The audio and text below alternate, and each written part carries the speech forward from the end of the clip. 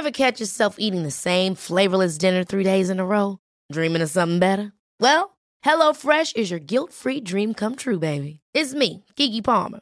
Let's wake up those taste buds with hot, juicy pecan-crusted chicken or garlic butter shrimp scampi.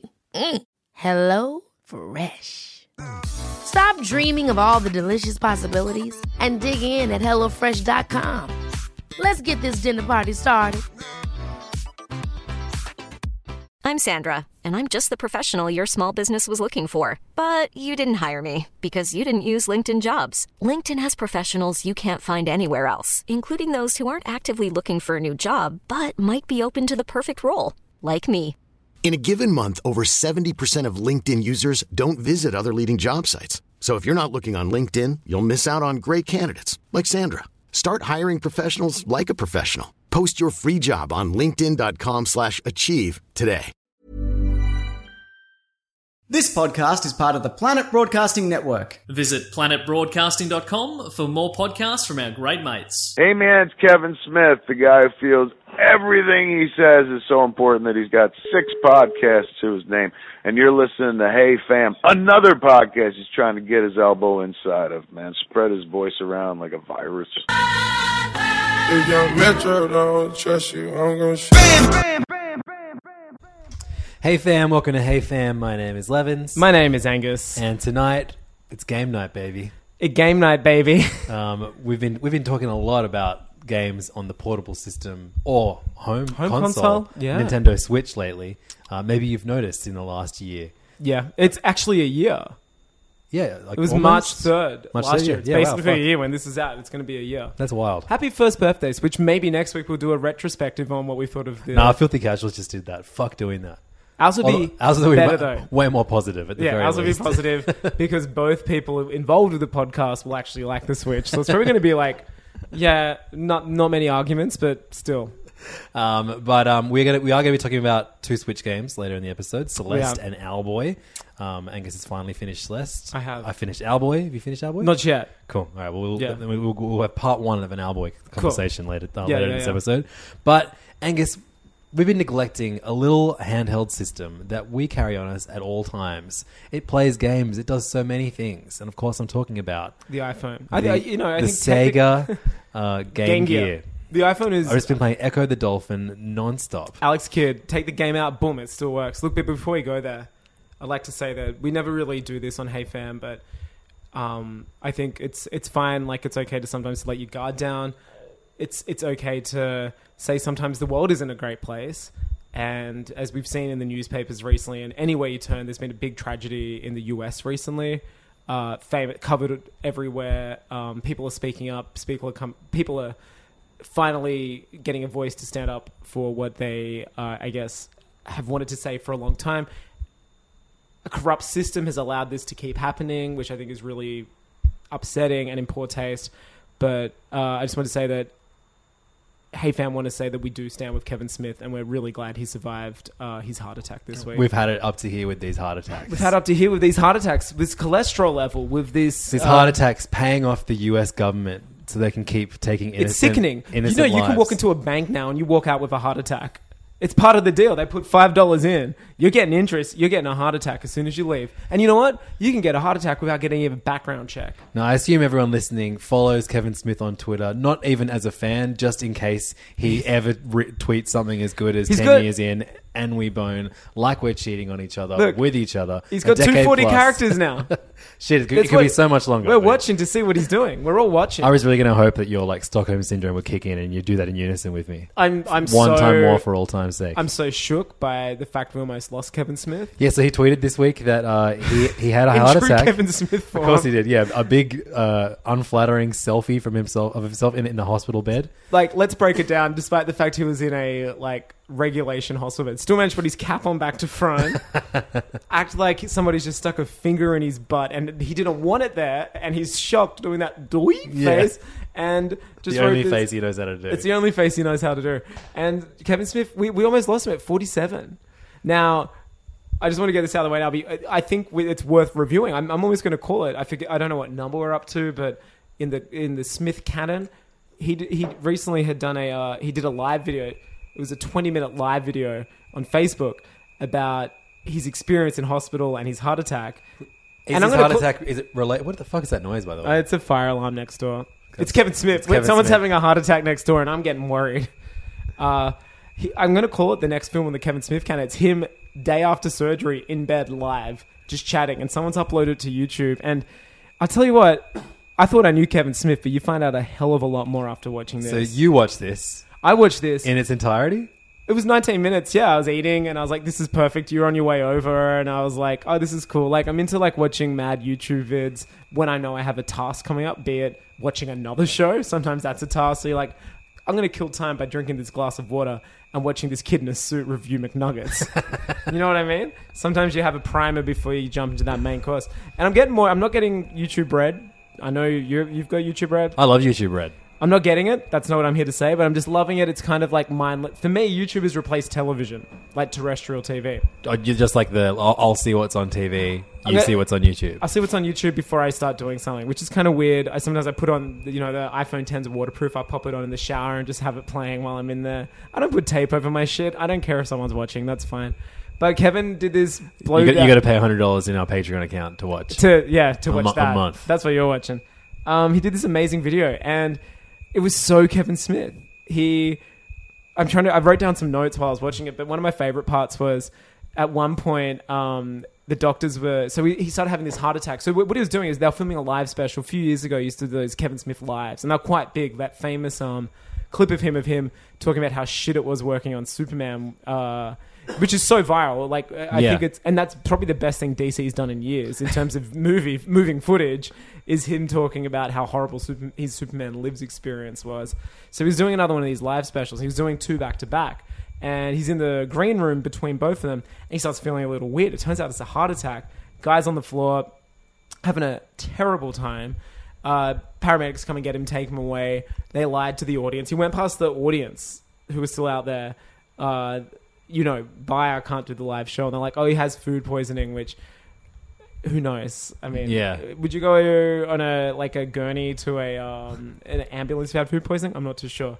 Anyway, the kind of food that would poison Kevin Smith a big man like Kevin Smith. Yeah, I'd believe he'd be eating those big man breakfasts, maybe. You know those guys? Those big frozen breakfasts. You pop in those gross American fast food things. Oh, like a TV dinner, but for breakfast. Yeah, have you not seen these? They're called the Big Man or something. Oh man, they're wild. If you ever want to like waffle start and a diet, bacon and... Google one of those and you'll be like, yeah, I'm not eating anything except grapes for like a year straight. So the guy is in hospital and he's like talking about all these doctors are serious. I'm like, man, I think he's really bad. We need to take your shirt off to measure your height. And apparently he started freaking out. He's like, no one takes my jersey off. And he's got like a lot of weight issues, obviously. And he was like really apprehensive about that. First very Kevin Smith thing. Then eventually they're like, hey, we're going to have to go through your groin to get to your heart. It's the easiest way for this, I guess, like, how the blood's traveling. We're going to have to shave you. Please refer to it as my taint. It's like, sorry, it's in my will here. My wife's here. You actually have to call this my brown area or taint, depending where you're coming from. The doctor was like, we have to shave you. And he's like, no, you're not shaving me. I had like this full breakdown. And he's like, you tell me where to shave and I'll shave. And he's like, I'm just really scared of people seeing my penis. And he basically spends a lot of the videos talking about how scared he is of people seeing his penis. That's insane. It's insane. It's insane. This guy's almost dying from a heart attack. His dad died from a heart attack. His mother has had a heart attack. This guy made a movie about like 2 people making a porno in which his childhood friend shits on... Yeah. Like shits on... someone else's chest or something. Yeah. No, he's like, don't see my penis. And he's like, I just never want anyone to see it. I'm really worried about it. I'm like, it's kind of weird. Like, even watching it, I'm younger than him. And I'm like, that's a really weird fear to go out on when you're like being told by medical professionals, you're dying. So anyway, I think he shaves himself in the end. Oh my God, this is terrible. This beeping. Yeah, someone's going down next door. Someone's getting shaved next door. Maybe it's yelling. There's yelling. Everyone is aware that Angus lives in a bad neighborhood. I'm actually not. It's like pretty fine. It's in like a nice part. It's really weird. So then eventually they save him. He's got splints in his heart. He has to be on medication. He's going to have to live the rest of his life. Oh, wow. There's some real shit going on outside at Angus's place. Do you want to go look out the window? Sure. I'm going to look out, then I'm going to report back. Okay, cool. He's going to do the report of the week. Angus as review bra. So there's about 3 very loud alarms going off in Angus's neighborhood, and one extremely loud man swearing at somebody. Can you see him?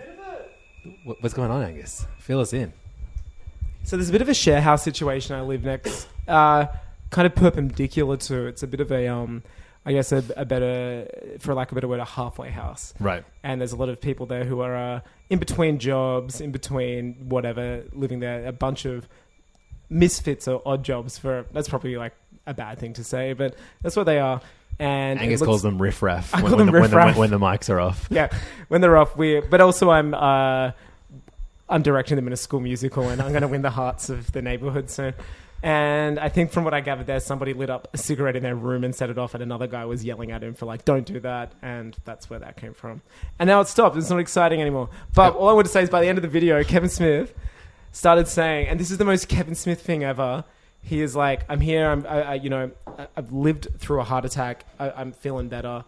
All this stuff. And to my surprise, people were saying such nice things about me online. And he's like, I had a glimpse of what it's like when I will die, and it was really nice. He's like, no one said anything bad about me, and I saw what my obituary would be like, and it was so nice. And Chris Pratt came out and said he doesn't even know me, and he's praying for me, and I was just like, and then he started crying. Of course he did. And I'm like, this is the most Kevin Smith thing ever. He was stoked. He's like, it was really great. No one made fun of my career that much, and it was really nice. And I just know when I die, it's going to be okay because people are going to say nice things about me. I'm like, man, only Kevin Smith could warp like him having a heart attack into it being all about him. And he did. And it was so amazing. That's unbelievable. And I give it, 8 dogmas out of 10, I think. It was my favorite Kevin Smith movie since Chasing Amy. Wow. Yeah, most honest acting I've seen. And the whole time, that's right, his wife's in the corner covering her face because she doesn't want to be a part of it. It was amazing. Ever since Kevin and Smith... Sorry, wait, so Jay and Silent Ever since Bob's her Playboy shoot. movie. Remember he made her do a Playboy shoot? Oh, yeah, and the Superman And he's thing. holding her in it, like hugging her. Heavy. It's weird as shit. But yeah, if you guys want to watch the new Kevin Smith movie... It's on Netflix. Just type in Kevin Smith heart attack. New Netflix special. It's so bizarre. So Angus, what kind of movies, what genre of movies would you say Kevin Smith made in the 90s? Like stoner. Comedies. Oh, and that's another thing he says. Sorry, he's like, oh, and have it. People are saying, oh, you're so fat and all you do is smoke weed. Of course you got a heart attack. He's like, haven't smoked weed for 2 days since my operation. Like completely misses what their... what their accusations are. Completely misses that. And he's like, and I've lost some weight recently. I was like, well, Kevin. May you live, may your taint, and may you be pwned by taints. Look, may you be forever pwned. May your taint forever be tainted. May your clit forever be stimulated. And may your brown forever be browner. I think. Beautiful words, Angus. I saw a movie today, Angus. This is the segue you get. This is a good segue. After you destroyed my segue. So you might say a night. No, you might say a night in hospital with your dying husband could be a date night. You keep thinking this movie's called Date Night. Date Night. It's not called Date Night. It's called Game Night. And it's a new comedy movie that has been directed by John Francis Daley, who better known as Sam Weir. Sam Weir from Freaks and Geeks. Freaks and Geeks. And also, I guess more recently as one of the writers behind the Horrible Bosses movies. And also, the one of the 6 writers who did Spider-Man Homecoming. And also the Vacation, what would you call it? The Lego sequel. So Apache history recently when it comes to actor. movies. Yeah. Probably one of the best things about Freaks and Geeks. Yeah, absolutely. He sells Freaks and Geeks. Yeah. Without his performance in Freaks and Geeks, and shut up if you don't agree with me, there'd be no Stranger Things. Yeah, I definitely think, between him and... Martin Starr and they sell Sam. the idea of having a non-traditional lead as somebody who could lead a show. Sam Levine, that's his name. Sam Levine, the Jewish guy. Yeah. He's the great. 3 of them are like just... Whatever happened to Sam iconic. Levine? He's the only guy you kind of don't see. Martin Starr had the best career out of everybody. Sam Levine was in Inglourious Bastards. Oh, he was, wasn't he? Yeah. But Martin Starr's really, he's got the most consistent career, I would say, besides Seth Rogen and... Franco. I was reading a retrospective of Oscars 2017. With the Busy Phillips. Yeah, it's a great piece. Busy Hollywood Phillips, Reporter, I think. Who's my favorite non-geek character in Freaks and Geeks. She plays and Kim. Still best friend. Who's her best friend IRL? Michelle Williams. Yeah, Michelle They're Williams. like crazy tight, aren't they? She was in Michelle Williams was in Moonlight. No, she wasn't. What movie was Michelle Williams in that she was in the front row? She was in a film. I didn't see any. I forget which one. Year. Yeah, no, she's not in Moonlight. But no. So anyway, they're recapping like the fucking Moonlight and La La Land debacle. Yeah. Which we've been assured will never happen again. Oh wait, was she in Gone Girl? Is that why she was saying? Because Gone Girl was years earlier. She was in something. What was Ben Affleck in the front row for last year? Just because he's Ben Affleck? Why was Ben Affleck in the front row last year? If you know the answer to this, don't because tell he's a us. past winner. We don't deserve I think to because know. he won a Best Director. Maybe Michelle Williams is for that reason too. In any case, Michelle Williams is in the front row next to Busy Phillips, and she brings her friend Busy Phillips, who played Kim on Freaks and Geeks. She's also one of the. She was in Manchester by the Sea, which was the one that Casey Affleck won Best Actor for last year. Okay, sure. Yeah. Everyone's talking about the fuck up where La La Land was told that they were the best picture before Moonlight ended up getting the actual award. It's for the most part, it's like, it's a play-by-play. So you're hearing from the host Jimmy Kimmel, you're hearing from the Oscars board. It's an amazing read. It's an incredible read. It'd make a great documentary. Variety that it was Variety or Hollywood Reporter. Yeah, Hollywood Reporter. Yeah, fuck, it's so great because it, for whatever reason. And there's this brilliant photo of all, Busy and Michelle next to each other. Yeah, mouths agape. Mouths agape. And someone pointed out there's if you look further up, you can see The Rock, who is just his eyebrows are like halfway up his just head. Just classic rocking. It's unbelievable.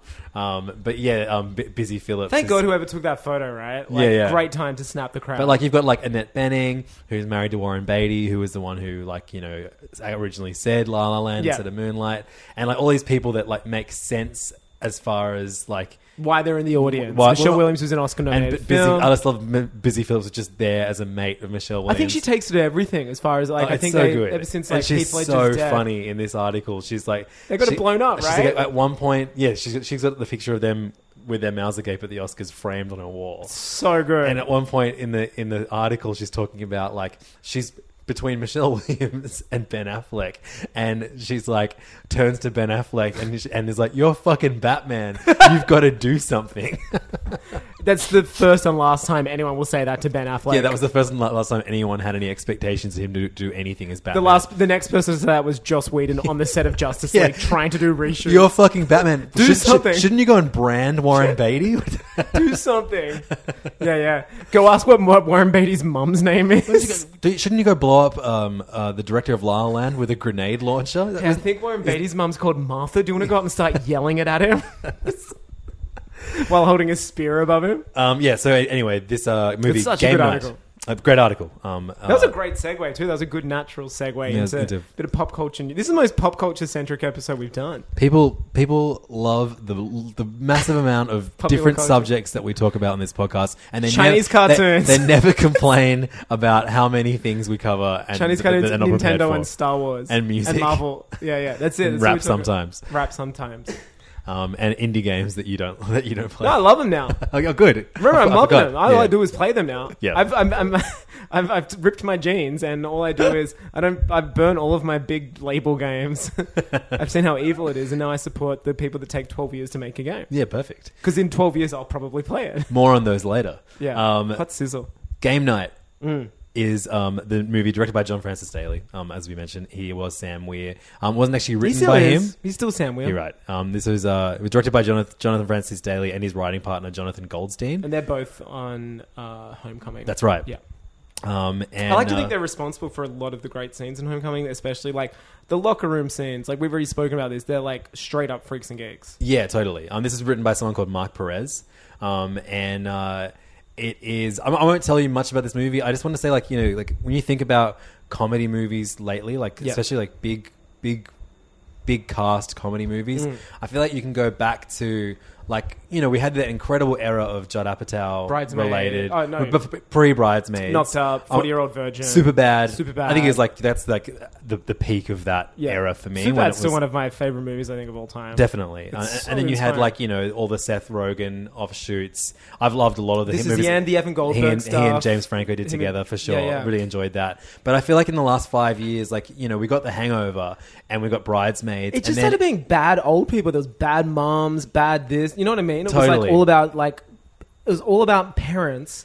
It's like they found a market. It was like parents going out and having a night off, and that seemed to be like a genre of movie of these types of films. Absolutely, it's like yeah. They moved away from the stoner or the slacker, and it became about like these naughty moms night unlikely out. people getting fucked up and like getting in over their heads. I blame The Hangover. 100%. Yeah, totally. Yeah. And I think like this movie is a play on that kind of movie, but it has so much more heart to it, and the comedy is done so much better. The cast is crazy. I mean, So, yeah. Jason Bateman, who is, I've got to say, a class act. Yeah, but Jason Bateman. Here is my impersonation of Jason Bateman going for this role.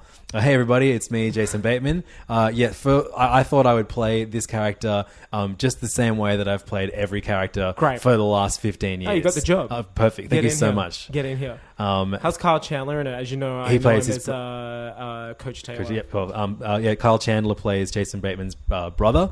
I can see it. And so Jason Bateman's character, Max, is very competitive. Very early on in the movie, in a flashback scene, he meets Annie, who is played by Rachel McAdams, who I first was introduced to as a comedic actor in the movie Mean Girls. And then I love her in Mean Wedding Girls. Crashers. Oh, of course, yeah, she's great in that. But like you forget, you know, because And of she like, did, like, Notebook, The Notebook, is her big Time you know, Traveler's beloved- Wife. yeah. She did a lot of like...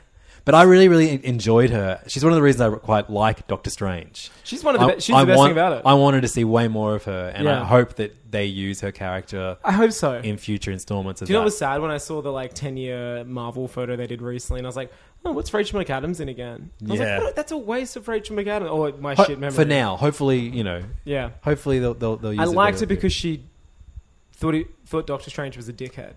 Totally. And it was post On breakup. all their scenes together, like when he goes back to when he, in the As a astral mystic. form. Yeah, Yeah. I really like that scene. Yeah, that's it's really great. good. Anyway, so that she is also very competitive, and so these two suburbanite Americans are very, very competitive, and they are always doing trivia, and there's like this great scene montage of them like growing up in their relationship together and playing games, always playing games. They're playing Dance Dance Revolution at their wedding, that kind of shit. Look, everyone knows a couple like that. Yeah, and it's not you. It's not me. It's not you. It's not me. It's not. But we all know one. And I guess I don't think I know one. It could be Kevin Smith and his wife. If she was into that video, if she didn't cover her fucking face up, I'd say it was them. So they now have game nights every single once a week they have a game night, and That's they play big. That's a lot of they play commitment. Scrabble and charades. Charades is played a The lot classics. in this movie, and they do it with two other couples. Yeah. They used to do it with another couple, but they did it because they loved the wife, and they were their neighbors, but they broke up. Oof. And so now the husband lives next to them. The Oof. husband is a cop. The husband is played by Jesse Plemons. Oh, great. Who is also in Friday Night Lights. Yes, who's right. trained by Coach Taylor. Yeah, and he That's crazy. also, best known as Breaking Bad, Todd in from Breaking Bad. Kind of He was the worst cunt in Breaking Bad. Yeah, he was in The Master, which we talked about Yes. recently. Yeah. And He's amazing. He's so good, and I love he Jesse is Plemons. like his Plemons. role alone is why I want you to go and see this movie. I'm a huge Clemens fan. I will go do this. Like, people always call him Meth Damon or Matt Damon. He's fantastic. No, he's way better than Matt Damon. He channels like the best Tim Heidecker moments. Really? Do you remember that though when Tim Heidecker and Tim and Eric did those bedtime stories, Yeah. and there was that weird suburban one of the neighbor looking Yes. onward, and he moves in and he's like, come over for food. Yeah. And And he's That's like, come pretty over, much- watching the big game this weekend. Yeah. Come and bring some food. That's pretty much Jesse Plemons' character. Yeah, wow. But he's a That's cop so weird. who speaks really slowly. He's really dark. Yeah, wow. They don't want to invite him because he's so weird. Oh, man. You I've will- got so much time for him. You will like die at his Okay, character. good. It's so brilliant. That's awesome. The whole thing is like Jason Bateman's character's brother, who's played by Kyle Chandler, is like this big shot who's really successful, and he comes Handsome back. as hell, He right? comes back to town, is at their game night. and he wants to host his own game night the next week. They all show up there, and he is like, I've got something different. I've hired this group that stage a kidnapping, and we have to follow the clues, and then an actual kidnapping happens. Great. That's an elevator pitch, and you're like, great, make the movie. And we've seen this kind of plot in lots of these recent kind of R-rated comedies, and it's always these well-meaning suburbanite people that get in End up way over their heads. Yeah. And but man, Rachel McAdams and Jesse Plemons, they were just they were MVP. so good in this movie. I love him, and it was really good. They really gave everyone. Everyone was given lots of great stuff to do in this. There's lots of C and D plots that pay off in a big way later on in the movie. Cool. Who else is in it? There's a great Chelsea Peretti cameo. Kind of day for Peretti. The guy who it's a build cameo, so I wasn't really spoiling anything. That's there. fine though. The guy who played the I don't want to spoil Westworld. One of the main characters of Westworld, right? Who wasn't Anthony Hopkins, but he. Yeah. You know what I'm talking about? Yeah. I don't want to spoil what happens. The reveal with him, Bernard. Yeah, Bernard. He's in it. Yeah. Who's in the recent Bond films and also Broken Flowers. Right. Yeah. And Billy Magnussen. Billy Magnussen. He is. Is that Adam Sandler's production company? What's he? Happy Madison's. You know who. He looked really familiar. Now I'm looking at his things that he's done. I'm like, I haven't seen any of these movies. Who this guy is? He was in Into the Woods and The Great Gilly Hopkins. But haven't seen him. He's really funny. One to watch. He's in The Big Short. I haven't seen The Big Short. What's he been in? I don't know who the fuck I've seen him in. But whatever. One to watch though, right? He's really, really funny in this. He was in a Black Mirror episode. I don't watch that either.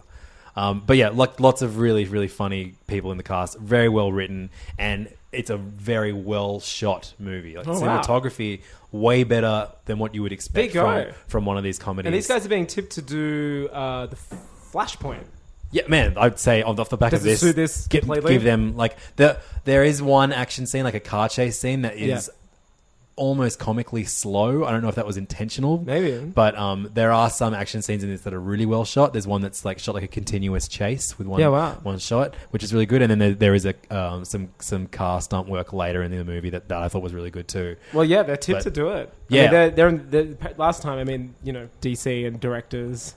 And really fun things like this, like they'll pan over the entire neighborhood that they have the game night in.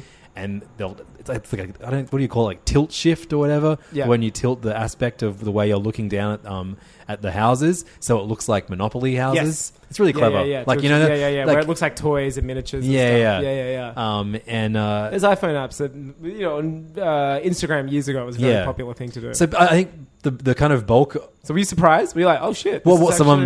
Jack from our Hey Fam Hot Takes group, a good friend of the podcast, he went and saw it last week. Check out his music. Wolf J. The Wolf J. Real good stuff. And very kind songs for a kind person. Exactly true. And even unkind people have a listen. Maybe it'll change your mind. Man, he was just saying this is like a really, really good movie. And I was like, I haven't even heard of it. And I thought it was like a video game related movie. I was like, really? And I kind of just saw that it was, a Jason Bateman comedy movie, that it was directed by John Francis Daley. I'm like, oh, I really like him. I saw Horrible Bosses. I like parts of it. Yes. It goes way over the top and it gets boring pretty quick. Another great thing about this, it's 100 minutes, which is... You're in, you're out. You have a laugh. It doesn't overstay its welcome. Yeah. Do you see this going to franchise territory because it's going to be so popular? I think it's going to be a sleeper hit for sure. Yeah, and to the point where I was like, I really want to hear someone else talk about this movie this afternoon when I was walking home from the cinema. And so I looked, there are so many bad podcasts out there, Angus. We might be one of them. Hollywood Babylon. But I was listening, I was getting desperate and I was just looking up game night. I love when that happens when you've and just sorting done by something date. And you need validation. And you're like, who else is out there? I listened to to get to the game night review, I had to listen to the most unwork review of Black Panther. Wow. And then they're doing their Oscar predictions and saying how much, saying how every film deserves to be on there except Phantom Thread. And it's just hilarious. So the Bizarro Hey Fam. Yeah, and one of them loved this movie, the other one hated this movie.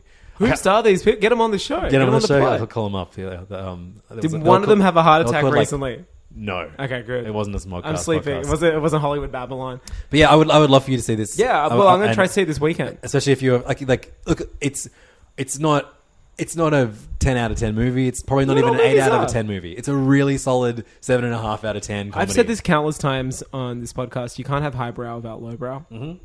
I'm a fan of all. I hate people that will discount one or the other. I think you got to have both. And I think like I was criticizing some of the action direction in this. The comedy direction is some of the best I've seen in a big Hollywood comedy in a long time. That's good. So, big budget comedy movies, they're fewer and few. Mm-hmm. I think the last one I saw, and it's not even a straight up comedy movie, was The Good Guys with Ryan Gosling and Russell Crowe. Like, it's hard to see a big budget comedy now. It's just not a profitable movie in this like current era. And you would think that these ones would make the most sense to go straight to Netflix, but I think they get even more ignored when they're there. Right? Yeah, because it's written off as like a Netflix first or something. Yeah. But it's like it's kind of bizarre now to think that 10 years ago some of the highest budget movies were the Apatow films. Yeah, like, totally right. That wouldn't happen now. That'd go straight to Netflix. What was the last thing Apatow did? This is 40? Is he done something since then? This is 40, and then he's doing a documentary about Gary Shandling right now, which is going straight to Netflix. Right. Or HBO. Well, that makes sense because it's a doco.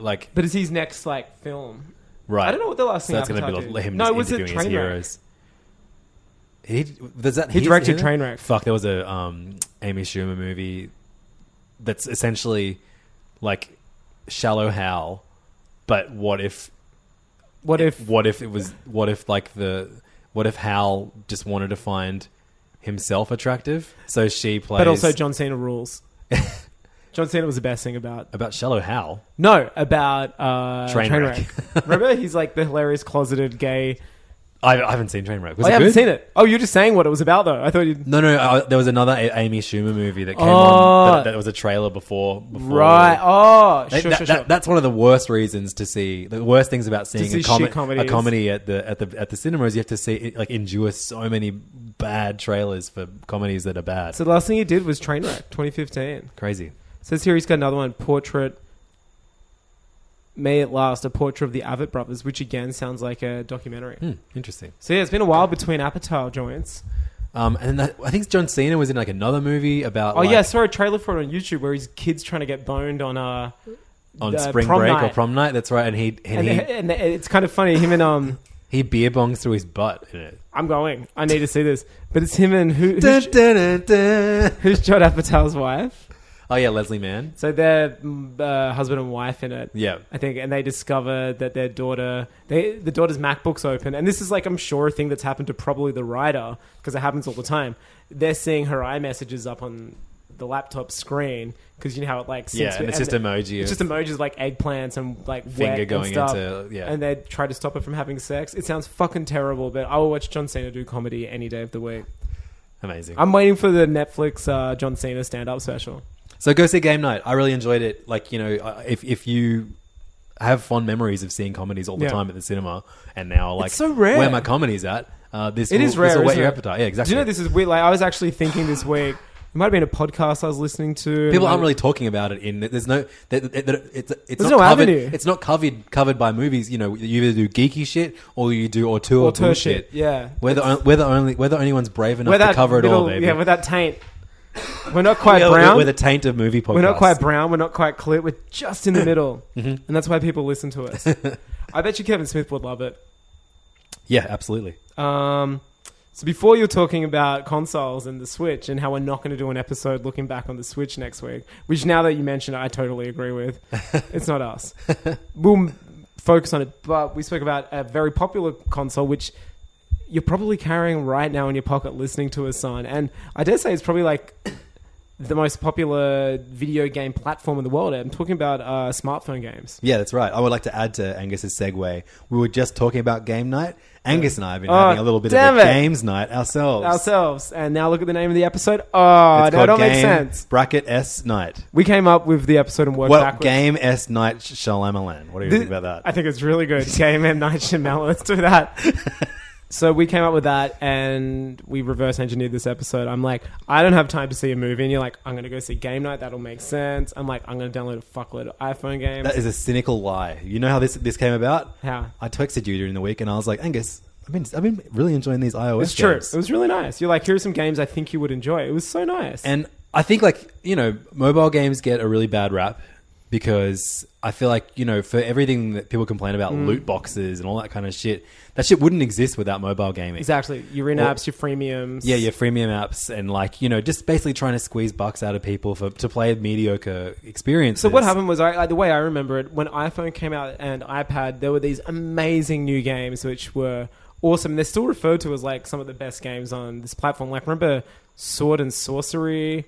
Like, that's so great. Games that were made specifically for this platform. I don't know if it's because it's a money thing or they just don't get made now. Now we get watered down ports. Well, no, so those games can, you know, like the $4.99 to, like, you know, $9.99 games can profit, but nowhere near to the level of it's money a free that you game can with make an as app purchase. Exactly. Like we saw this happen with Super Mario Run. Great, finished, fully fledged, beautiful looking game, but it cost $14.99 in Australia. No one bought it. And we did. Those that did, or, like, you know, those that downloaded the free part then gave it a fucking zero star like, rating. Oh, there's only 3 worlds in it. Yeah, it's exactly. Like, well, pay for a game.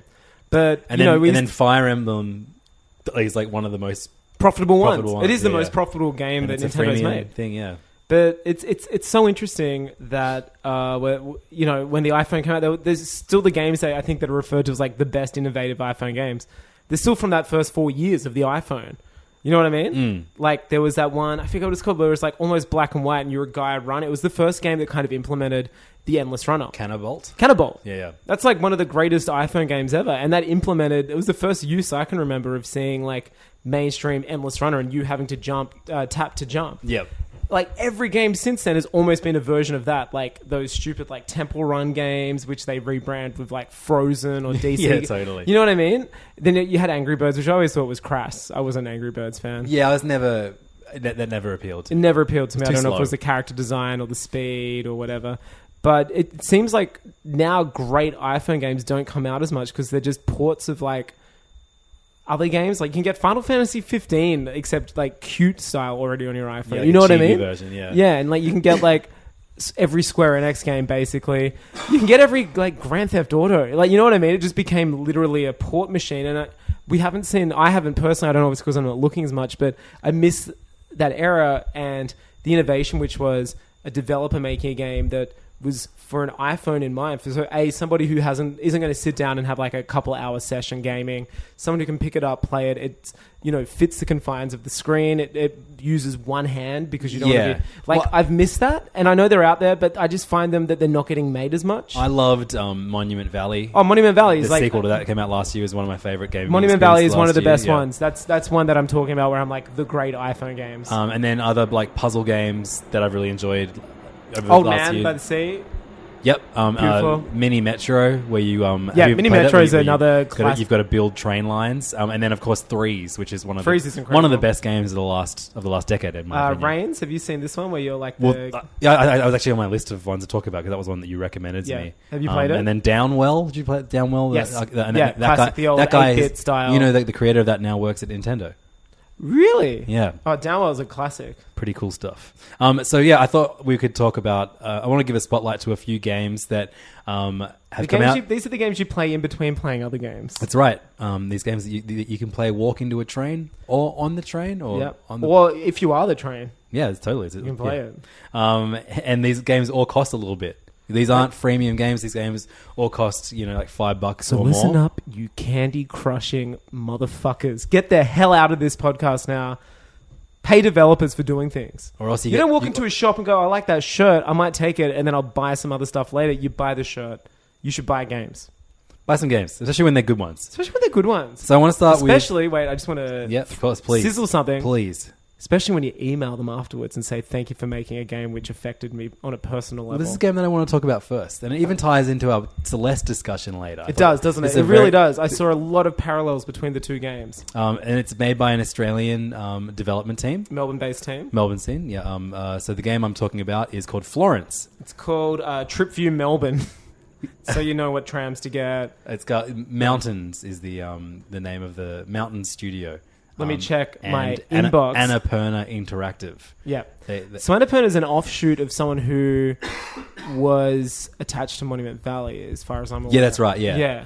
And I think this same one of those companies has something to do with the next game I'm going to talk about as well. Really? Yeah. But yes, they do. Right. Cool. Good sizzle. That's weird. I just got a alert on my phone from Animal Crossing saying, "Say hello to Celeste." We're going to talk about the game Celeste.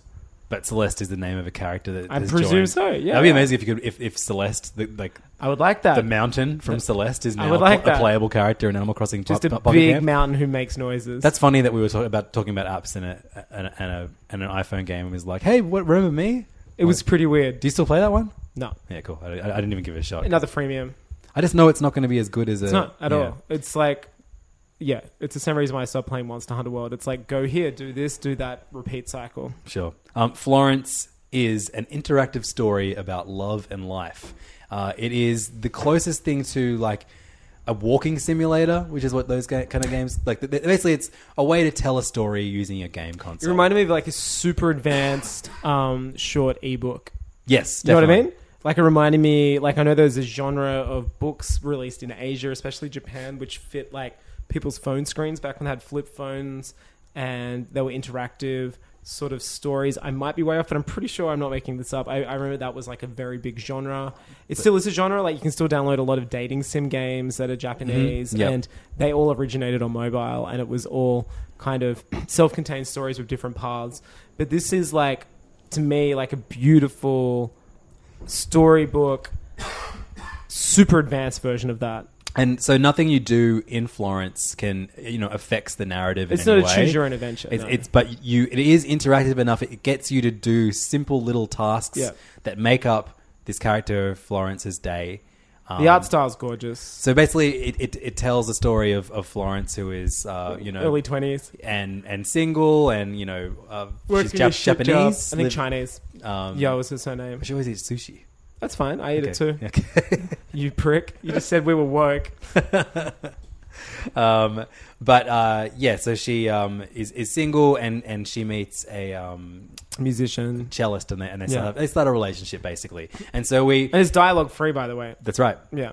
And we just we peer in on her life and her relationship as it blooms. And as we see the different stages of the relationship, and also the different stages of her career. Yeah, and then the crumbling of the relationship, and at the seams, like little arguments, and then sad things that I don't know. Have you ever moved in with somebody and they've moved out, like a partner? No. So I've gone through it like two times. Uh-huh. So this game like really hit me because I was like, oh man, I've literally gone through this before, and it like super affected me. In terms of like her and her career, and it's stagnant, and like her and moving in with somebody, and it did a number on me. Where the point where I was playing it on the toilet at work one day, I just started crying. Like, and that's when I messaged you. I was like, "Man, Florence made me cry." Do you know, at that exact same moment, somewhere in America, Kevin Smith was having a heart attack. I think that's what it was. It wasn't the game. It was Kevin Smith having the heart attack. He had the heart attack. Kevin Smith was arguing with the paramedic about shaving his balls, and I'm crying over a video game. I don't know, it really affected me. Like, to the point where it was immediately the game credits rolled and it had like follow us on Twitter, blah, blah, and an email. And I was like, oh, I'll check out their Instagram. Like, no, you know what? I'm going to write them right here and now. And just wrote to them while I was sitting on the toilet being like, thank you for making this game. It was really beautiful. And you guys are great. And it's such an amazing, I hope you guys make more games like this. It's such a great story. And you executed it so perfectly, blah, blah, blah. And they wrote back today. And they're just like, oh, yeah, it was really nice. Amazing. They're like, wow, this is amazing. It's the first time anyone's done this. I'm more millennial than you. I tweeted about them. That's very cool because that's you want other people to see that. You want people to know you're a nice guy. I keep my nice. I'm the guy who. You're the what? I donate an award to a hospital. You're the what? I donate an award anonymously. I'm not tweeting about it.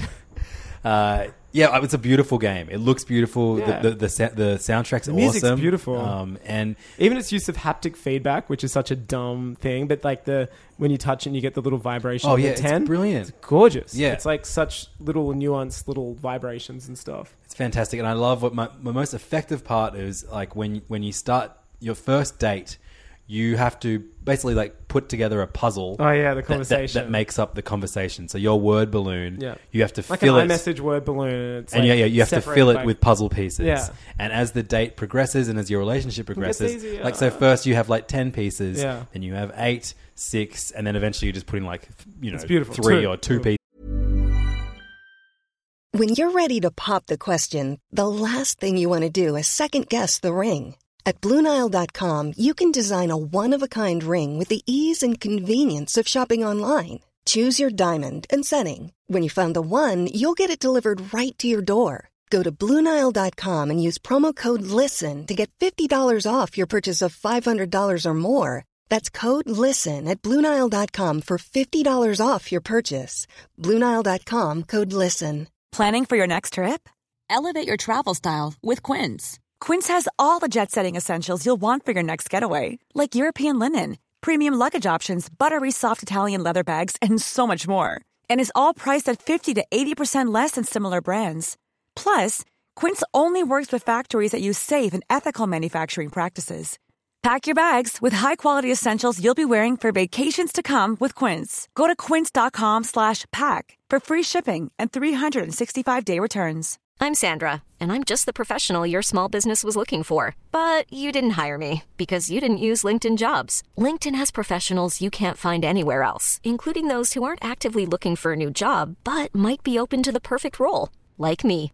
In a given month, over 70% of LinkedIn users don't visit other leading job sites. So if you're not looking on LinkedIn, you'll miss out on great candidates like Sandra. Start hiring professionals like a professional. Post your free job on linkedin.com/achieve today.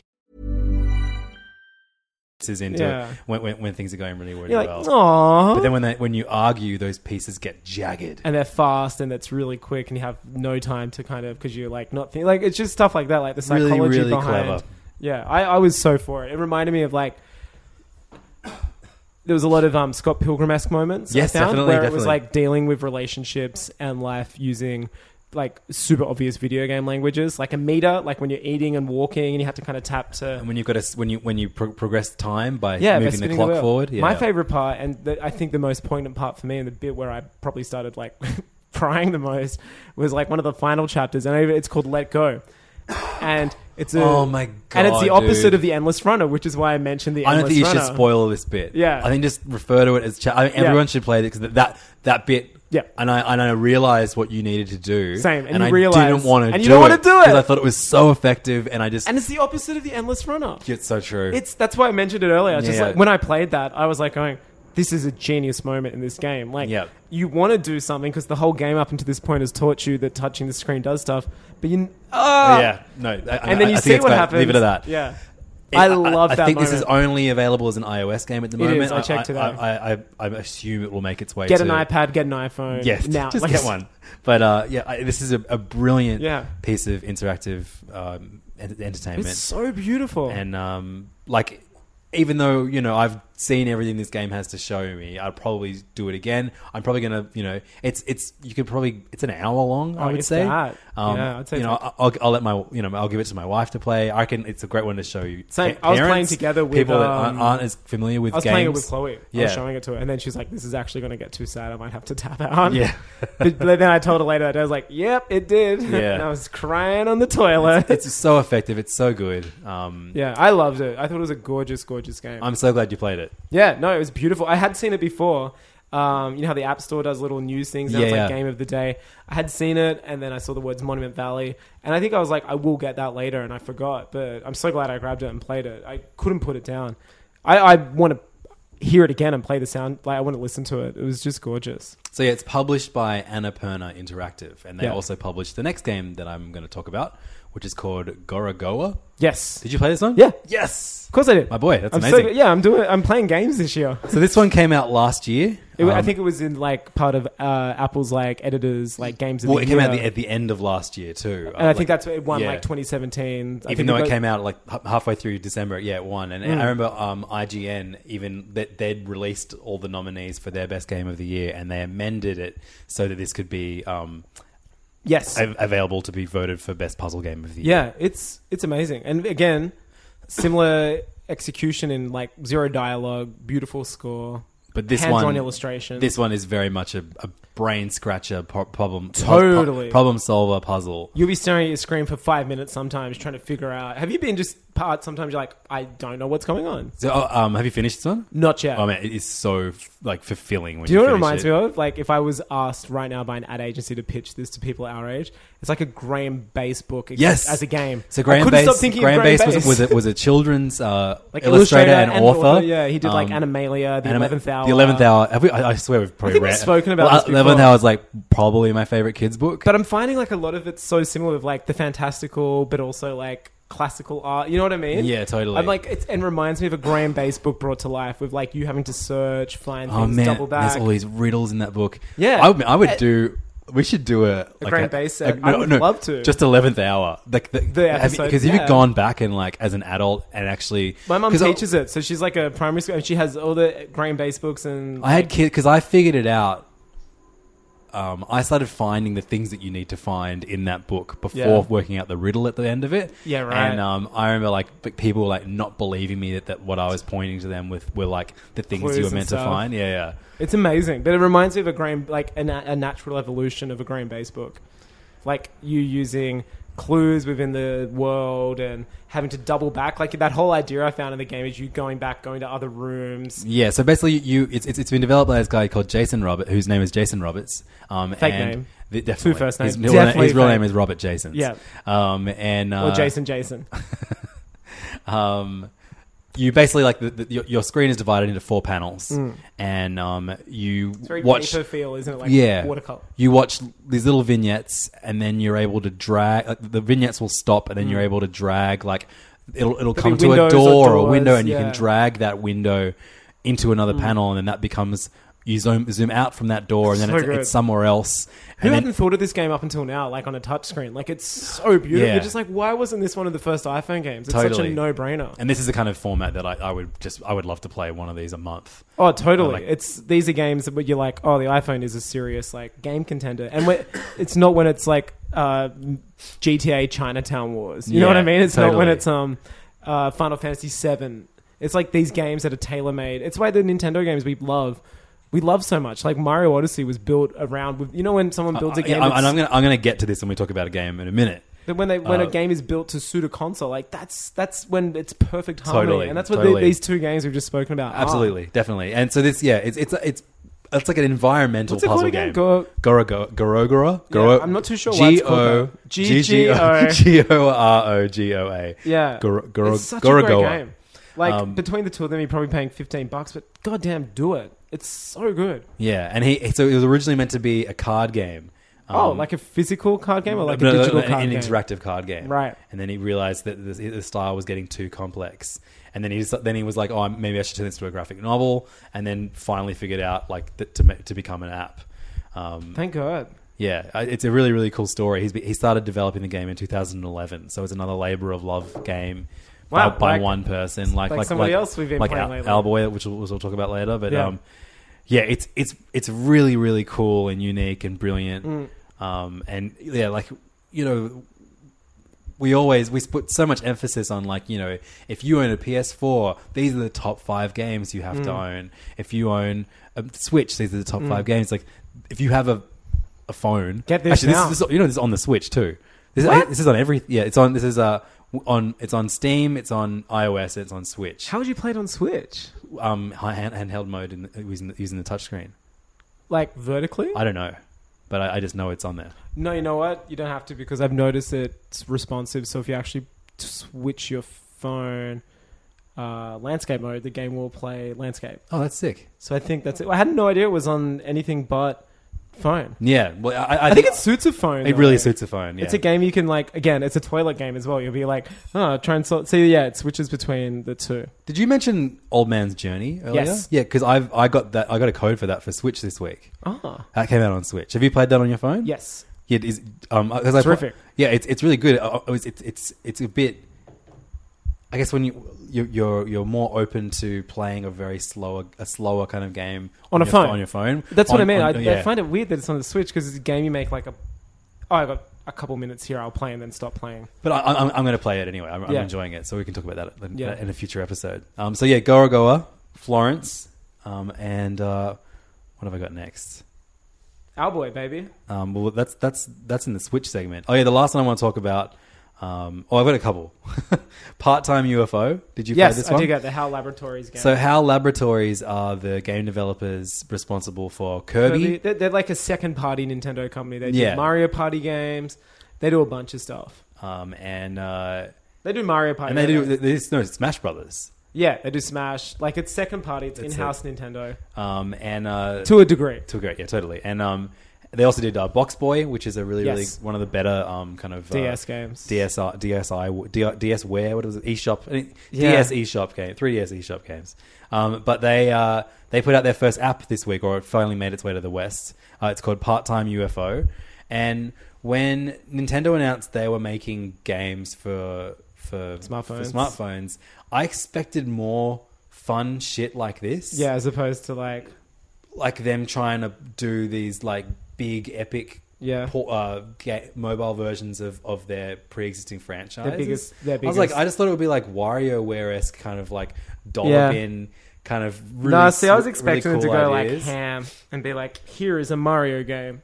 Yeah, I really like playing this. I think there's a time and place for both as well. Yeah, definitely. I know, but I wish we, I know the amount of creativity.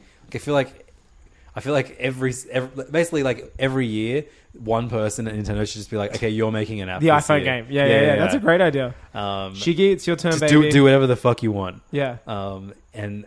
And maybe we can spin something out off of that, I love that. as opposed to the other way around. Like, that's so good. How do we make? Like, I don't want a Mario Kart iOS game. Yeah, it's going to be not as good as Mario Kart. Exactly. Yeah. But like you said, it goes back to like making something that makes sense on the platform. And so Part-Time UFO is a game in which you play like a little UFO catcher, like those the skill tester machines with the claw that you see when you try and catch a toy. Toy Story fans, you know what we're talking about. The claw. But in this one, you're an actual like UFO who has like and so you move this little UFO around and you're helping out. You're doing jobs around town. The first level is you picking up crates and fruit and putting it in the back of a van, and you get different amounts of coins and achievements for stacking everything neatly with the right side up, or putting everything under in a certain amount of time. It's really, really sweet. I've not played too much of it, but like this is more. I would much rather this than like Zelda. Animal Crossing Pocket Camp, or like I just find that those I don't want to play a freemium. See, I found Pocket Camp is perfect for the iPhone because it's like almost like shitty iPhone games. But I want an actual game that's going to hook me. I don't like. Yeah.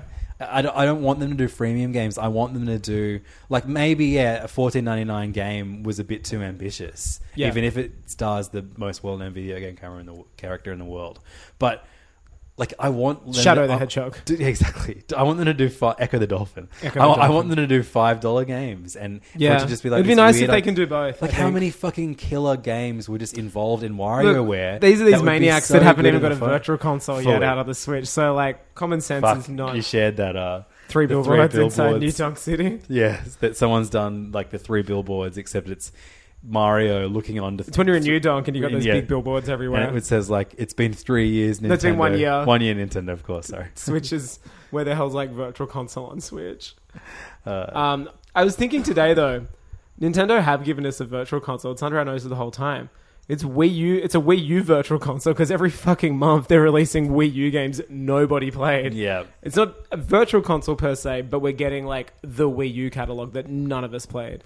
So I bought them. You bought them. You never played them. Exactly. Yeah. So touche, Nintendo. You have got a virtual... playing Bayonetta for the first time in spite of owning both of those games. I guarantee you they'll be like, it was a virtual console. We released the entire Wii U catalog. Virtual console. Yeah. So the final game I want to talk about is another one that I just picked up today.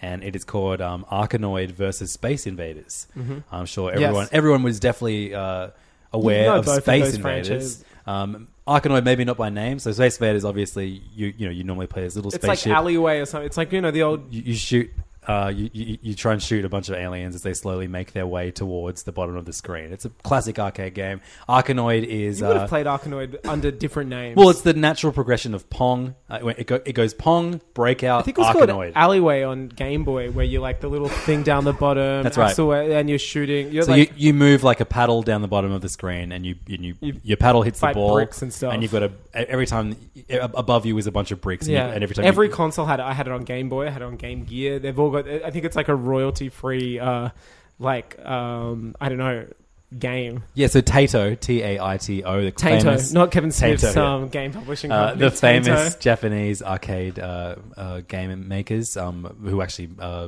published Arkanoid in 1986. So. You go to Japan and there are huge buildings there with just the giant Space Invader on them, the Taito like arcade centers. Totally. Yeah, they're everywhere. It's also...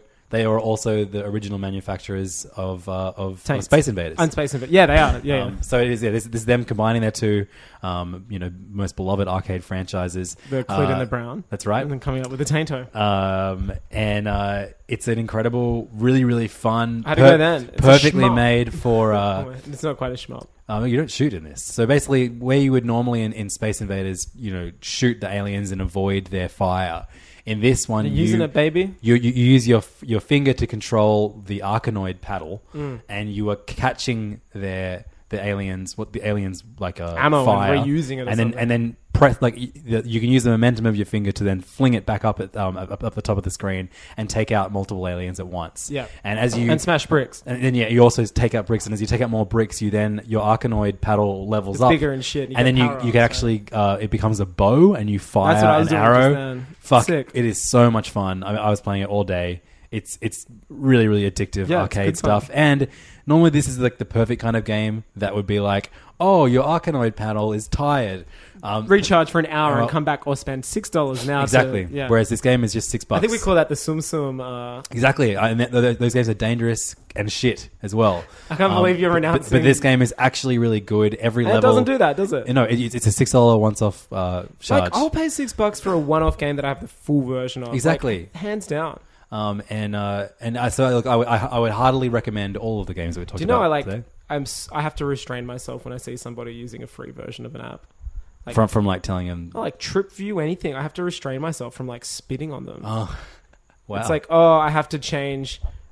I think like... Because, they're obviously shitter versions. So TripView is like a Sydney-based train, bus, ferry... Yeah, and the free version doesn't save your trips. Your searches. And, sometimes you go to more than one station, like if you're a normal person.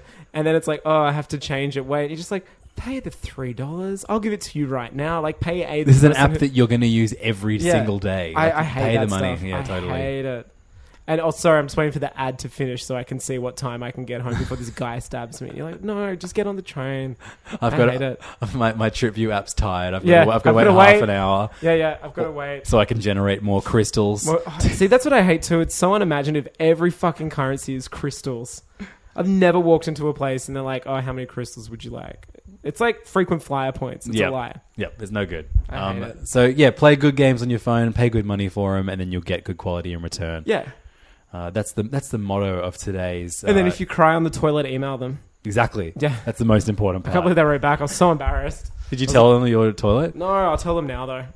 I also... they were from Sydney. I started playing that Reigns game, which is like a card game yes, where you play the king. Yes. And they've just released a sequel to that where you play the queen. I started with the Queen one. So I didn't know about the King one. Man, it's fucking really cool. Really such an amazing, dark and weird game. We'll go into it further next time, though, but it's a game that, again, uses the phone so well. Yep. Like, it couldn't exist without the phone.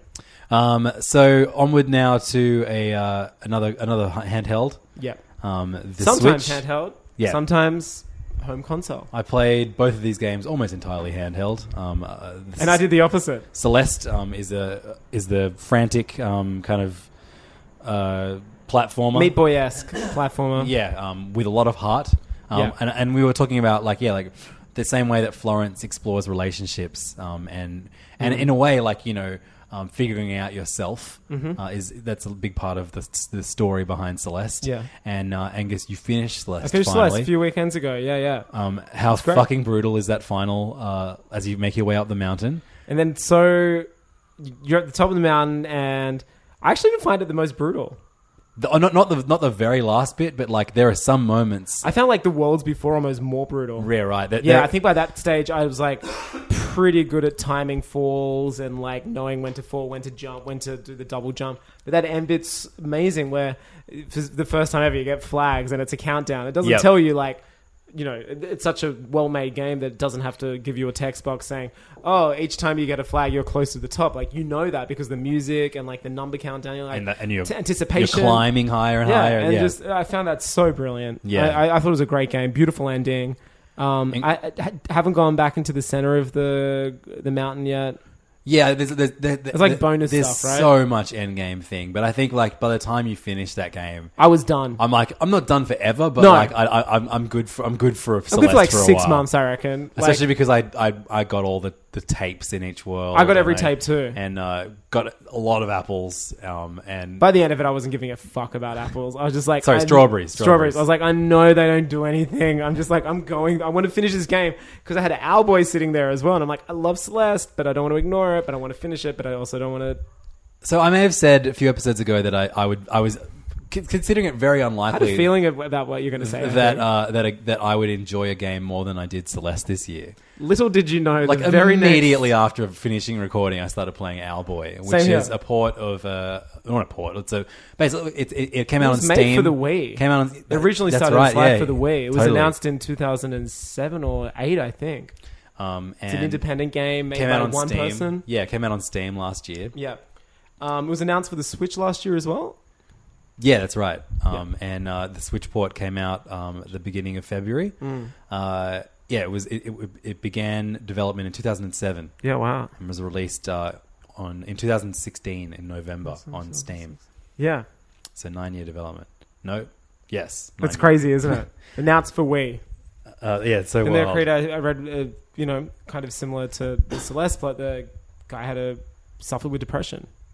Yeah. Which put him up from making the game for a long time. And I think you worked a bit of that into this game. My fucking God, dude. Beautiful. I cried in this game. Wow. I wasn't on the toilet at the time. Did you email him immediately I was on a afterwards? train platform. Were you shitting though? No, I wasn't. I shit on the train. Good. Everyone knows that.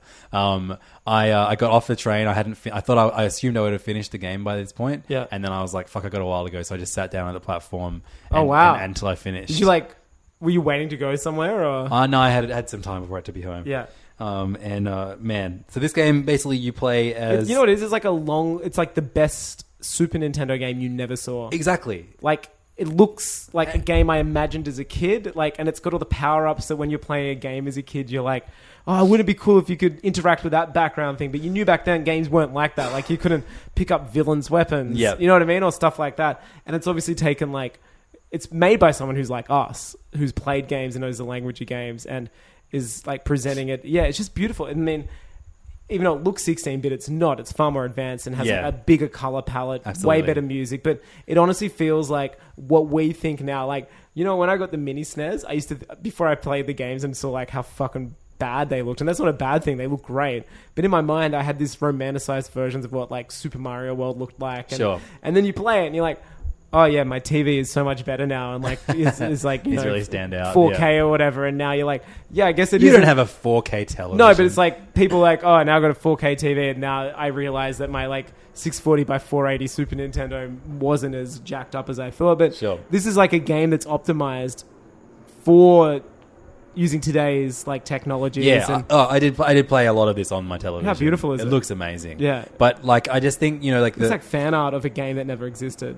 The beauty of these games is being able to take them, for sure, wherever you go. I played it both handheld. I finished Celeste handheld at my parents' house, and that's why I want the Virtual Console, so I can have this, the SNES equivalents of these on the go, and so Link I can to the Past to play whenever we want. Exactly. Blossom Tales is great, but we also want to play Link to the Past. Well, then I finished Owlboy. Blossom Tales is the next one I'm going to finish. Yeah, that's the same. But so basically, you play as Otis, who is a mute owl. A mute, yeah, he's a mute character, and I love that. You normally, it's a kind of given, especially in all these SNES games and most Nintendo games, that the character you're playing as, it doesn't speak. But in this one, they make it a point of the story. I come from the Bubsy the Bobcat world of gaming, where I'm a Gex man. You got a little thing to say. You got a little thing or two to say about anything. I like my my characters to spit out things that like Jim Carrey would be like, oh no, the mask isn't saying this. Yeah, I like 40-year-old. Throw this one back. I like people who are 30 years older than me programming a game come out with jokes that I am not going to understand. Like, I think that's fun. But like, I still remember how shocking it was the first time you heard Mario talk. And I was like, nah, not for me. Thank you for playing my game. In like the Mario Sunshine intro movie where they're sitting on a plane or something. Jesus. That FMV is like one of the worst things ever created. Yeah, it was the first time Nintendo had done like an FMV. Yep. And you're playing it, you're just like, good God. And they're on a fucking plane. Jesus. It was after 9/11 too. It was the second biggest tragedy to happen on an airline, I think, in the early noughties. So Otis, who's the main character in Owlboy, flies. He's like he's an owlboy, a boy. It's like a race with of people wings. who are like almost not quite Jedi, but they're kind of like people in society use these owls to deliver things. They're a bit like they're certain sect of society, aren't they? Yeah, and so you can pick up companion characters.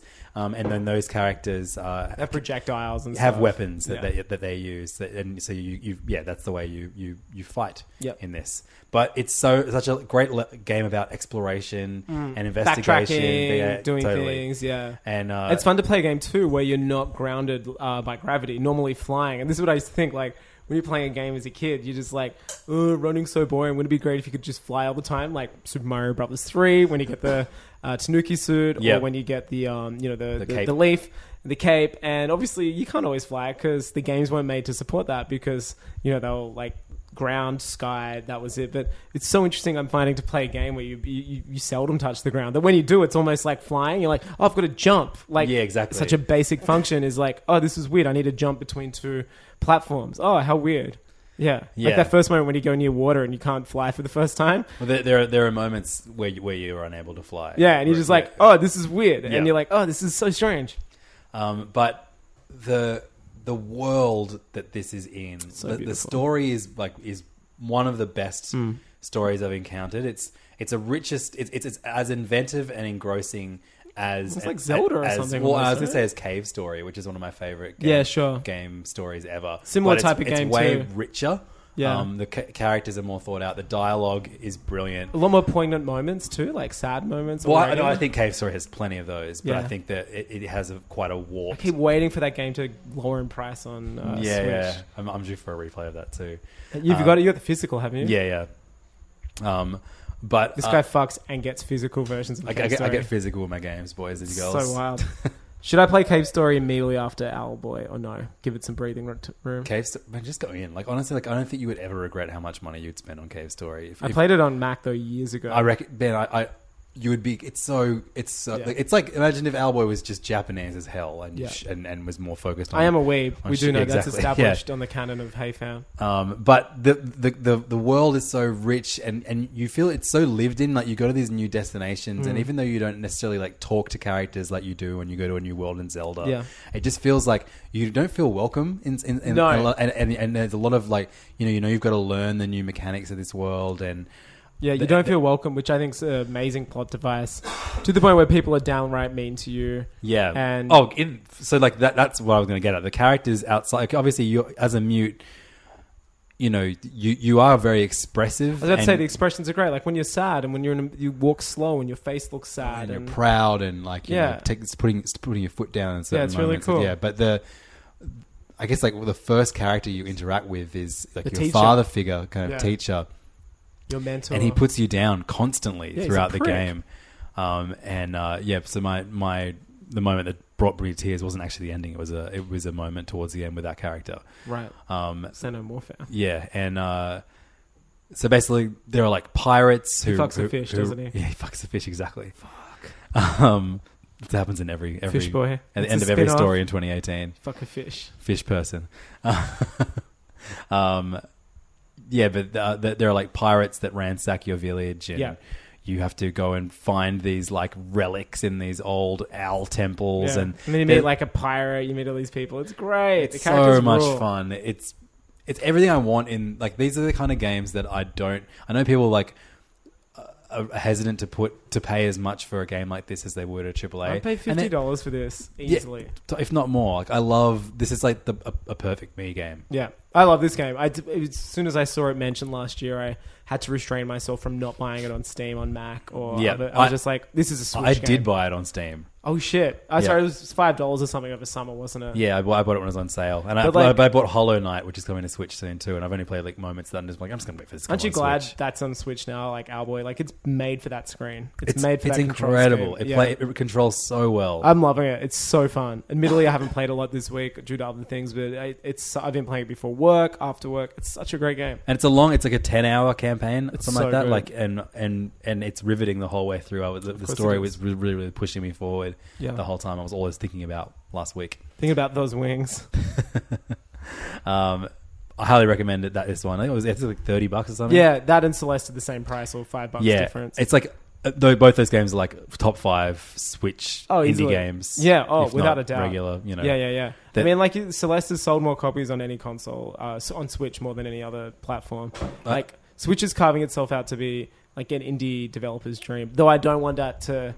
I'm conflicted. I also don't want it to become like the Steam handheld. Well, so that's like the bulk of the argument against the Switch a year on in the Filthy Casuals episodes. There's more episodes. Steam games than there are. Well, it's that like, I love that I'm finally able to play all these games that I like. I don't like playing games on my laptop. No, neither do but I. There's so many good ones. And I like that they're now coming to Switch. Like, there's a lot of games that I'm like midway through on my Switch. It's not like I'm starved for games there. I get that, like, I want Nintendo games. Exactly, and apparently there was like rumors of like a Nintendo Mini happening this week, one every week, but it all being focused on 3DS games. And I just think that, like, if they do that, even though I know how angry that will make people, and the leak had so many cool things in it that probably aren't real, but like a Link's Awakening remastered on DS. on 3DS. They'll do that because they're fucking idiots. And a remaster of the Wario game on Virtual Boy. Oh yeah, wow. So they'll do that because they're idiots. They'll put it on DS. Yeah. Fucking hell. But the reason I thought it was real was because it talked at length about a lot of games that we saw in the post-show E3 direct, right? Like that Sushi Stacker game and some other things like that we haven't heard from since. And I was like, oh yeah, it makes sense for them to be talking about them. That's going to have to be on a presentation in its own. They don't like talking about the two consoles together anymore. No, they don't. So we are going to get an all 3DS direct at some point this year. So brace yourselves. Yeah. I just want some first. I mean, we were spoiled. We launched with a Zelda game. Totally, which is had a bunch of extra content added to it that neither of us have finished. Then again, it was a Zelda game for the console before. Totally, but it was superior on the Switch in every single way. I would just love some more Nintendo games. Like, I am getting sick of seeing shit iPhone games that not the ones we've talked about tonight, but appearing on the eShop. Totally, and they're like $4 game, and you're like, no one's playing that. Like, don't approve it. Don't care about that. Like, put a developed game for this console on it. Stop doing Steam ports. I think it's just the way games are now, though. You make a game for everything. Yeah, but sometimes that's not a good thing. Yeah, and then obviously, Switch isn't going to get an Assassin's Creed or these big Ubisoft kind of games. Yeah. But I hope that those studios start making things specifically for the Switch. So do I. But I just wonder if the gaming they probably won't. It's probably going to be supports that kind of stuff developers anymore. And Nintendo. And every single developer has been burned by making a Nintendo exclusive in the last 10 years because Zombie U as the launch title. Wow, for that's right. Who was that? Who made that? Ubisoft wasn't it? Yeah. Which was so cool that was a launch title, but and as if that would happen now. Yeah. So yeah, I would love for Nintendo to reveal more of their cards for the rest of the year for their own titles. We're getting a Kirby game in 2 weeks. Yeah, curious to play it. Yeah, totally curious to suck that one up. Yeah, suck that fat pink thing. Suck that pink thing up. Then we got like Donkey Kong a month later. That's right. Yeah, funky mode. Or a few more Wii U ports. Hyrule Warriors. It's big rumors that we are going to get some form of Smash before the online. The online, which they've now delayed 2 years. It's so silly. It's weird. You couldn't imagine like Microsoft or Sony coming out with a new console, then being like, "And you can't go online for 2 years." Yeah, it's unheard of. It's insane. Nintendo is so strange. Like they do so many great things, bizarre but decisions. I am kind of getting sick of it being the Steam and Wii U port machine. Like I just want that innovation I saw for the first 6 months. It'd be so nice. Yeah, totally. And they got to fix the eShop. It's impossible to find things on there. Like they got to have like set it up like the App Store or something. Just the rank. It's just like unless a game's not 2 weeks old, it disappears from the main screen. And yeah, it would be good to have can't like a find it. featured. Yeah, it's impossible to find stuff again unless you know the exact name of the game. Yeah, I use the charts a lot. Sure. And the and I like that they have a discounted section as Yeah, well. same. Yeah, and you can save stuff now, which is good, which I do. Where I'm like, oh, I'll buy that in 4 months when inevitably it goes on sale. Yeah, but like overall, I'm happy with it. It's still my favorite console. Oh, it's like, fantastic. I still like It's just not hasn't reached its potential yet. I think totally, and I think a lot of developers are like, oh fuck, this is something that we should put games on. Yeah, we've seen it reach its potential almost. I think with Breath of the Wild and Mario Odyssey. I think that's it being like, here I am on full throttle running at 60 frames a second and I look amazing. Yeah. And that to me is like, oh shit, this is it working at its... Well, Mario Odyssey I think is more so than Breath of the Wild since that was a game made solely for the Switch. Yeah, I never saw any lag in... There's none whatsoever. I want some more of those soon. Fuck, I want some like... One of the boss fights in Owlboy is like one of the laggiest things I've ever played. Really? In That's handheld. a shame. But it was like heaps of fire everywhere, and it was just like so slow. Oh damn! Yeah. Handheld too? Yeah, handheld. Maybe docked would have been a bit different story. Yeah, Bayonetta makes my when I play it docked because that game is definitely one that I'm mostly playing docked. Which game? It's Bayonetta. Bayonetta. It heats up the big old console. It heets up that console so much. Handheld. When it's docked when you pick it up, it's like. Red hot. You're playing one, aren't you? Yep, gonna get through How one. How you enjoying it? It's really, really fun. It's like, your classic kind of hack and slash. It reminds me a lot of like God of War. Right. The cutscenes and story are fucking so stupid. Just like big old anime titties? No, it's like, just all your classic kind of like... Did you ever play that House of the Dead Wii game? Where it was just I know of it. It's like, just trying to be edgy, sexy. Yeah, for some reason the art style I really don't like it. I find like the clothes ugly, the characters look ugly to me, and it's like Trumpy, everything's gold and like gothic, and I'm just like, yuck, I just don't like the art style for some reason. But the gameplay is awesome. I hate that the enemy design sucks. Does it really? Just like these gross like demons. I just hate that angel demon things. Medieval like It's not that at all though. I know, but like some of the design, like the font and just like the font. Yeah. I just like I got to get over it. But no, I don't need to. There's one of the main characters is like the devil or like this underworld character. He's awesome. Okay, he's really good. Worth checking out. I think definitely. Okay, yeah, I think that's an inevitable one for a price drop as well. It will for sure. It's like one of them's an 8-year-old game. Totally. You know what's crazy is that physical Switch games, unless they're like Nintendo, can't find it. People that at least in Australia, these motherfuckers aren't getting ordered. I know. I went to go get Doom the other day, and I couldn't. A day after it came out, I was curious to get it. I was tossing up between that. Yeah, I didn't get Doom too. Can't get it anywhere. Physical. Damn. They just got they don't unless it's like a first party game or something. They're barely doing physicals. Real weird. It's interesting too because they're like championing, download the game, but it's got like no onboard memory. And even then, I've had to delete some games of you to save space. I got like a 200 and something. Right, I got 128. Yeah. And you're like, well, you can download it again. You bought Xenoblade, isn't Xenoblade and... Did you buy that digitally? Yeah. Oh, right, yeah, that's an enormous game. Xenoblade and LA Noire are quite big. Have you played any LA Noire? No, I've never played it before. That's why I wanted to get it. But you bought it? Yeah, I wanted to When are you going to play that shit? Probably after Owlboy. I just wanted to get it and be like, I want Rockstar to know people are buying these games so they like perhaps do other games. Here's my prediction. You take that game back 2 weeks after starting playing it. Oh, it's digital. I can't. Oh, fuck. All right, okay. You didn't like it? No, I hate that game. Yeah. Yeah. So I've heard either people hate it or people love it and still compare it, like say what's one of the best game experiences. I was sucking into it when I first started playing it, but it's one of those games where it's so hinged on like, you've got to read, you've got to do all this, you've got to be the best reporter, and like you've got to make all these decisions and be like, that's how you do well at being a police guy. But then your actions don't really alter the story at all, and these things that happen in cutscenes then demote you to shittier parts of the that sucks of the police. It's shit. I don't know. Well, I'll let you know what I think. I just saw a lot of praise for it. I don't know if it was people with rose-tinted glasses being like, it's out on the Switch, it's a classic, get it. I don't know. I saw like a lot of praise. Yeah. and saying it's like the best version of it as well. They've got rid of a lot of. I'd be keen to know what it's like playing. Yeah, I know they've changed the. I got it like the day it came out on PS3. Right. I know they changed a lot of the interrogation. It's now literally good cop or bad cop. Like it spells it out for you. Right. Yeah. Sure. Which I think is alleviating. Whereas then it was like is this person telling the truth? Is this person like? Yeah. I think they've like changed that a lot, and apparently it's made the game a lot more enjoyable. Yeah. And then the action stuff was.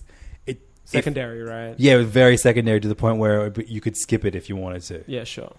I'm keen to play it. I think it looks like great. I love that era of the voice work was great. The acting's great. The motion capture, yeah. I'll let you know what I think. Awesome. Well, Angus, this is an absolute pleasure this week. It was a games night. Games night. It was a real game night. It was a twist. The movie. We were dead all along, and the Mel Gibson's wife told us all to swing a baseball bat to defeat the aliens. Remember that? What? Have you seen Signs? No, I've not seen Signs. That's the ending. I think his dead wife's like swing a baseball bat, and that's how they beat the aliens. Do you know how fucked that movie is? Unlike all of his other movies? Well, like, aliens invade, and then they find out that they're allergic to water. But they invaded a planet that's like 70 to 80% water. What's the Mark Wahlberg... The Happening, where the trees are killing him. Yeah. Just incredible. Fuck. It's because the trees... Sometimes I feel like the trees are killing me, you know? Yeah, man. Probably a good time to wrap it up. Definitely. You can find us online, facebook.com/HeyFamPodcast, or you can even come and discuss the show with us in the Planet Patreon Broadcasting chat. Great Mates Your Facebook group. Yeah, you don't have to pay to be in that one. But if you want to pay... If you want to get the deluxe treatment, you can head to our Patreon, which is patreon.com/HeyFamPodcast. Not only will you get access to some great bonus episodes, including commentaries for terrible movies and also actually good stuff like a radio show we recorded last month. We're almost going to do a new one soon. Yeah, next week actually. And it's all about our favourite video game music of last year. Yes, I've been thinking about it a lot. I've got a master list which I need to call 5 songs. I mean, 5 songs each. Yeah. It's going to be great. I have a problem that a lot of them might come from the same era of my life. That's fine. Yeah. Oh, wait, no, we're not doing ever. We're just doing last year. Oh, I don't know if I played that many. No, I'll be able to find some. Don't worry, you'll be fine. But Ever's like hard. Was it, sorry? Ever would have been hard. That would have been like all games from 1998. Like totally. Been like Kokiri Forest theme, Clocktown theme, the Underwater theme in Donkey Kong Country. Like I can do them now if you want. That would have been like just that stuff. No, I want to do like regular music, 1 month video game or soundtrack music. Marvel MCU scores. Going back to the Owlboy for a moment. You do MCU scores. The Owlboy score that's great. Is like almost Ghibli level good. Yeah, orchestral, beautiful. It's incredible. Yeah. I downloaded it once you showed me it was online. Yeah, it's on Apple Music now. Yeah, it was so good. And Celeste is too. Like, yeah, I mean, I wish we were doing this year's because I would have had the songs already. If you want to follow Angus on Twitter, you can do so at Chimichangus. I'm at Levdog, LEVDAWG. We're also those names on Instagram. And everywhere, basically. Pretty much. We bagged them. Yeah, we totally did. We got them. Have you got it on Vero yet? First person to be banned from Vero, so... What? No, I'm joking. Fuck. Don't sign up to Vero. I wouldn't put that past you. Yeah, I know, same here. Don't sign up to Vero. Tell me what it is and why I shouldn't in 20 seconds. It's the Fire Fest of 2018. Okay, I read that tweet. It's very suspicious that at the same time a lot of C-grade influencers are saying they're all leaving Instagram and going this. It was found out that they were paid to say that. No one's including on there. Zack Snyder. Including Zack Snyder. The app's 4 years old. Yep. For some reason, I don't know. I don't trust it.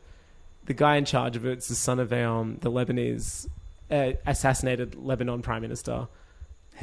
He's very dodgy. He didn't pay a lot of people for a lot of work, construction work and stuff like that. Like, it sounds like a bored person who's like, I want to do social media. The entire team behind it are all Russian, one girl. Like, really? It's 98% male. No one knows where the data's stored. Like, it's very untrustworthy. And the fact it popped up overnight and it's just like, this is the new thing. Yeah, fuck. And algorithms aren't that evil. Yeah, like, algorithms work basically to serve you with interesting things. So I should join? Oh, I've signed up for you. Yeah, thank you so much. Yeah. Great. Your password's your mother's maiden name. Let us know online if you want us to do a commentary for the Rugrats porno. Oh, fuck. I thought you were going to say another Kevin Smith. I was like, no, I thought we stopped doing that. We'll do a commentary for his hospital video. For the operation. Yeah. Surely they filmed it. Looks like they're opening up the second valve here in the artery. Great. Look at that jersey. Looks like Kevin is shaving his own taint area He's gonna, now, I was thinking watching that video, that's his thing now for the rest of his life.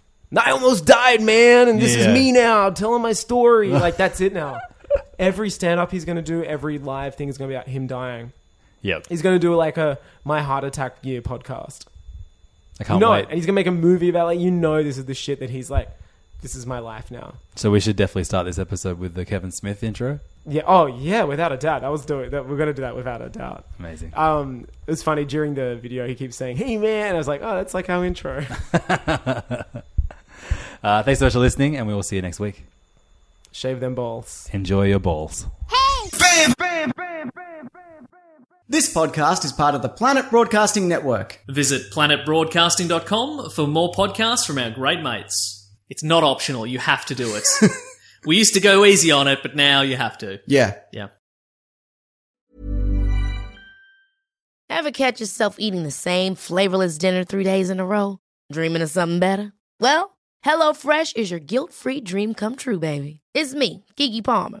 Let's wake up those taste buds with hot, juicy pecan-crusted chicken or garlic butter shrimp scampi. Hello Fresh. Stop dreaming of all the delicious possibilities and dig in at HelloFresh.com. Let's get this dinner party started. When you make decisions for your company, you look for the no-brainers. If you have a lot of mailing to do, Stamps.com is the ultimate no-brainer. Use the Stamps.com mobile app to mail everything you need to keep your business running with up to 89% off USPS and UPS. Make the same no-brainer decision as over 1 million other businesses with Stamps.com. Use code PROGRAM for a special offer. That's Stamps.com, code PROGRAM.